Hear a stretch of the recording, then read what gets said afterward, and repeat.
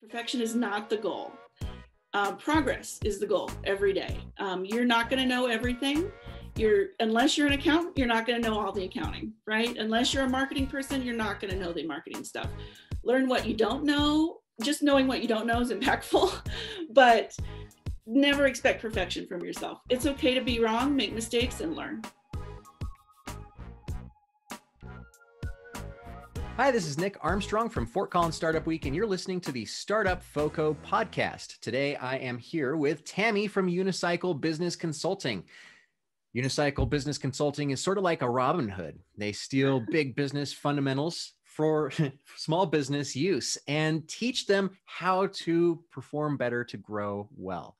Tammy and I have had a couple of different conversations along the years, and I have really enjoyed and learned a lot from her. So I would love to introduce you to Tammy now. Tammy? Hi, thanks so much for having me. Little about my background. I worked for Big Giant Business for 26 years. And 4 years ago, decided what I didn't want to do for a living, that I want to support my community better with supporting small business. So that's why I do all the things I do. What was the incentivizing action there? Actually, I have three close friends, two are attorneys that have firms in town, and one's a psychologist. And they would ask me advice on hiring and HR things, which is part of my background. And one of them even, was like, will you come to my interviews? I just want your thoughts. And so I would do that. And one day she said, when are you going to start charging me for this? And I was like, because we always did it at like 4:00 on a Friday and then went straight to the Rio, and she bought my dinner. So, so I was like, my margarita is not my compensation today. So after that, I started putting together a business plan, and 6 months later, I quit my job. That's such a great transition. And it shows that your friends maybe sometimes know more than you do when it comes time to, hey, are you going to charge me for this? Yeah. Finding value is such a tricky thing. Are there other areas where you identify with your clients that they're missing the mark, or what are the most common problems and issues that come up for small business growth? Well, from the HR side, I have two sides of the business, HR and strategic business analysis planning. From the HR side, it's just that there are changes, and COVID, of course, there were changes every few months in HR for small businesses to keep track of. So really, that's usually the first thing my customer comes to me about is HR. For example, 6 new HR laws went into effect January 1st that impact small business. If you have one employee, it impacts you. So, I keep track of all that stuff because they're running their business. They don't, that same attorney has other things to do. She doesn't need to keep track of, the new HR laws. She just needs me to give her the cliff notes and the resources that she might need, stuff like that. So that's usually the first thing. So taking all of the knowledge that's out in the world and bringing it back into the small business and figuring out really what the owner needs to take charge of versus not. Right. I mean, often I read terrible long legal briefs and then give the cliff notes to my client.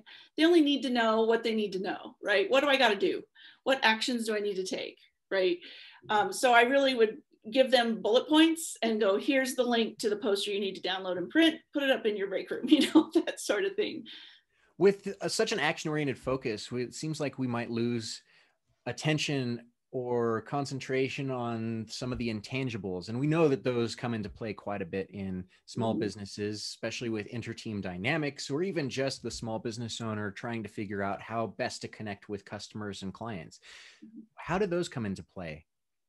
Those from an HR piece, this is one of my soapboxes. Please have an employee handbook and a job description. And actually, starting January 1st, every small business needs to have a job description for every role. That was one of the new laws that went into effect in Colorado. And you can find boilerplate job descriptions and things out there. By the way, they're fine, but they don't cover the intangibles. They don't cover attitude. They don't cover customer care.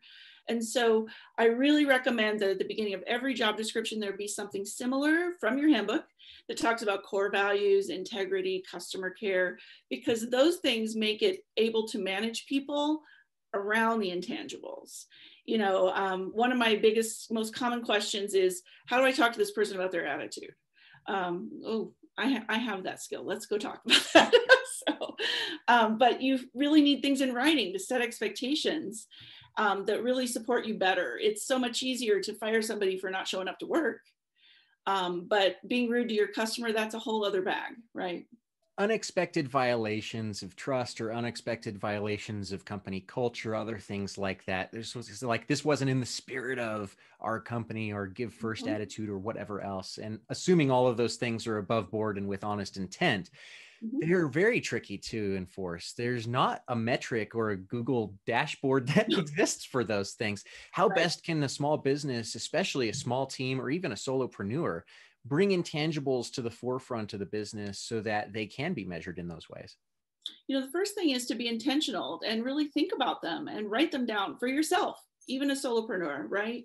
What do I want my customer's experience to be like? I bring everything back to the people, to the talent in the business. So even my strategic planning comes back to your team and actions you're going to take, everybody row in the same way. But as a business owner, the first thing you need to do is spend some time thinking about what you actually want. And sometimes that's hard. So I recommend my clients think about what they don't want if they can't come up with it. And then, you know, beyond that, going from this is what I want, but what would that look like and feel like in the business? What would actually happen? What are the most common intangibles that you see problems with that we need to have focus on or attention for? In other words, what is the most actionable thing that a small business owner can do right in this moment? Setting clear expectations is always the first thing for me. When we talk about, let's take something as simple as dress code. That sounds like an easy thing to enforce, an easy thing to define, but it's not. And we're in Colorado. We love our Colorado casual. And by the way, COVID has pushed us farther into casual, I think, me included. So I had a client that, this is not my phrase, but I love it. They called it first date ready. So they expect their employees, they can still dress Colorado casual. It happens to be someplace with a liquor license. So they want the right feel from their client, you know, for their customer. But they also wanted to be first date ready. I loved that phrase because it covers hygiene. It covers all kinds of little intangibles that you don't really have to define. I think that's so smart. At WTF Marketing, the dress code is really just those inflatable dinosaur suits. So I think we're covered with that. My Twitter handle is Tamasaurus Rex. I'm loving the dinosaur thing. Wonderful. What is the response from employees? Have you seen boosts in productivity? Have you seen boosts in outcomes for businesses that set these expectations for intangibles in motion from the get-go? You know, one of the concepts I love introducing into a small business is the concept of internal customer care. So big business talks about internal customer. That's everybody who works around you. If you do your job well, it makes your job, the other person's job, easier, right? But not everybody's familiar with that. And I love setting that in a culture because it gets everybody kind of on the same team, and it acknowledges that you doing your job well and on time and you're thorough makes me more successful. And then you tie it all back to the bottom line. Because let's face it, if the business is successful, you can pay your employees more, everybody has more security, better benefits. But when you put that attitude and that whole picture into a business, and by the way, in my job descriptions, I also say everybody is responsible for the success of the business and the bottom line, because everybody really is. But sometimes employees for small businesses are just like, what difference does it make to me if they make money? Well, it really should. And if that's your attitude and you can't move out of that space, then we probably need to exit you from this business, and it would be best for the business owner. What is the most common question that you get asked for a small business, a newbie business owner, somebody who's just trying to get their ducks in a row and get started on the right foot? Or what is the question you wish they would ask and they just don't? And you know that you're just like, oh, I really want you to ask this, but you're not doing it. You know, I really find in hiring, that's usually the first interactions that I get hired for business is hiring. One of my soapboxes is expect more from your employees. And they're just like, I just want somebody who's not an asshole and who will show up. Well, we're going to hire better than that. And I'm going to recommend that you want more than that from your employees. I have a blog post called "Don't Be an Asshole is not role clarity." We need to go deeper than that, and we need to have higher expectations. I get crazy questions. So real life example, someone calls me. My receptionist is watching Netflix at work. What do I do? Why would she think that's okay? Well, yesterday I said, you should check out this series. I love it. So when I said, why are you watching it? She actually had the nerve to say, you told me to. So yeah, no. That was added to my job description, right? Binge watch and, You recommended The Marvelous Mrs. Maisel, so I should watch that on the clock, right? No. It's not even work appropriate. Yeah. Not at all. Yeah. It's a great show, but not work appropriate. Correct. Yeah. When difficult conversations come up, what role do intangibles play, and how best can you support the internal stakeholders, as you mentioned, the internal customers, as well as the business owner who has the emotional impact of having to address somebody or fire somebody or whatever it is, they have to address an issue. How do you support the entire team cohesively when you know that there's going to be tension after addressing an issue like that? One of my first recommendations is to stay transparent.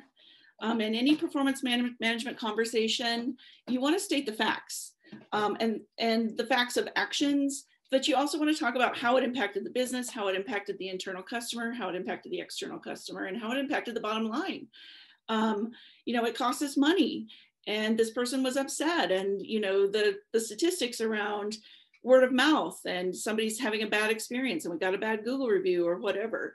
You want to talk about how that impacted everybody, a 360 view of that incident, and just stick with the facts. Stay unemotional.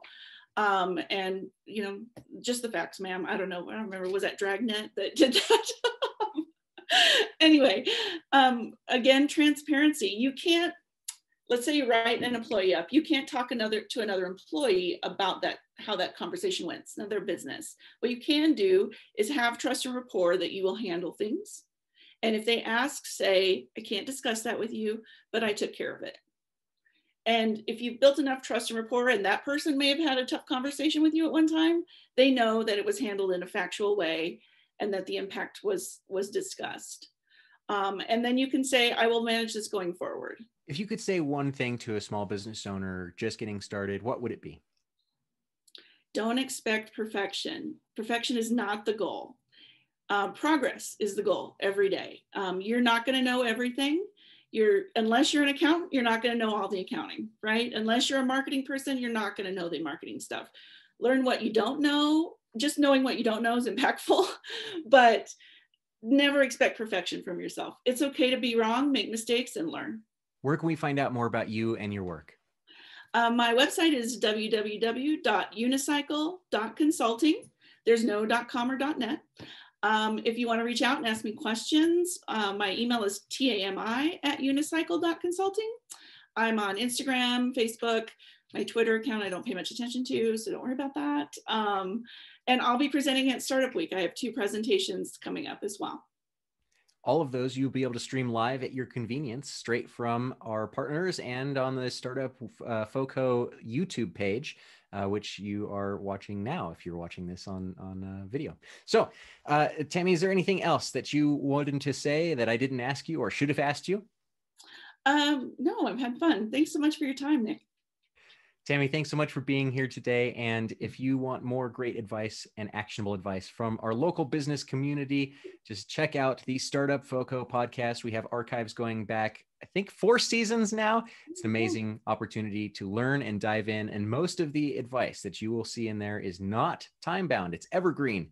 It's a wonderful assortment of knowledge from some of our community's best and most creative minds. And we thank all of our guests, including Tami, for taking their time and joining and sharing their knowledge with us. So have a wonderful rest of your day. And thank you, Tami, for being here with us. Thank you so much, Nick.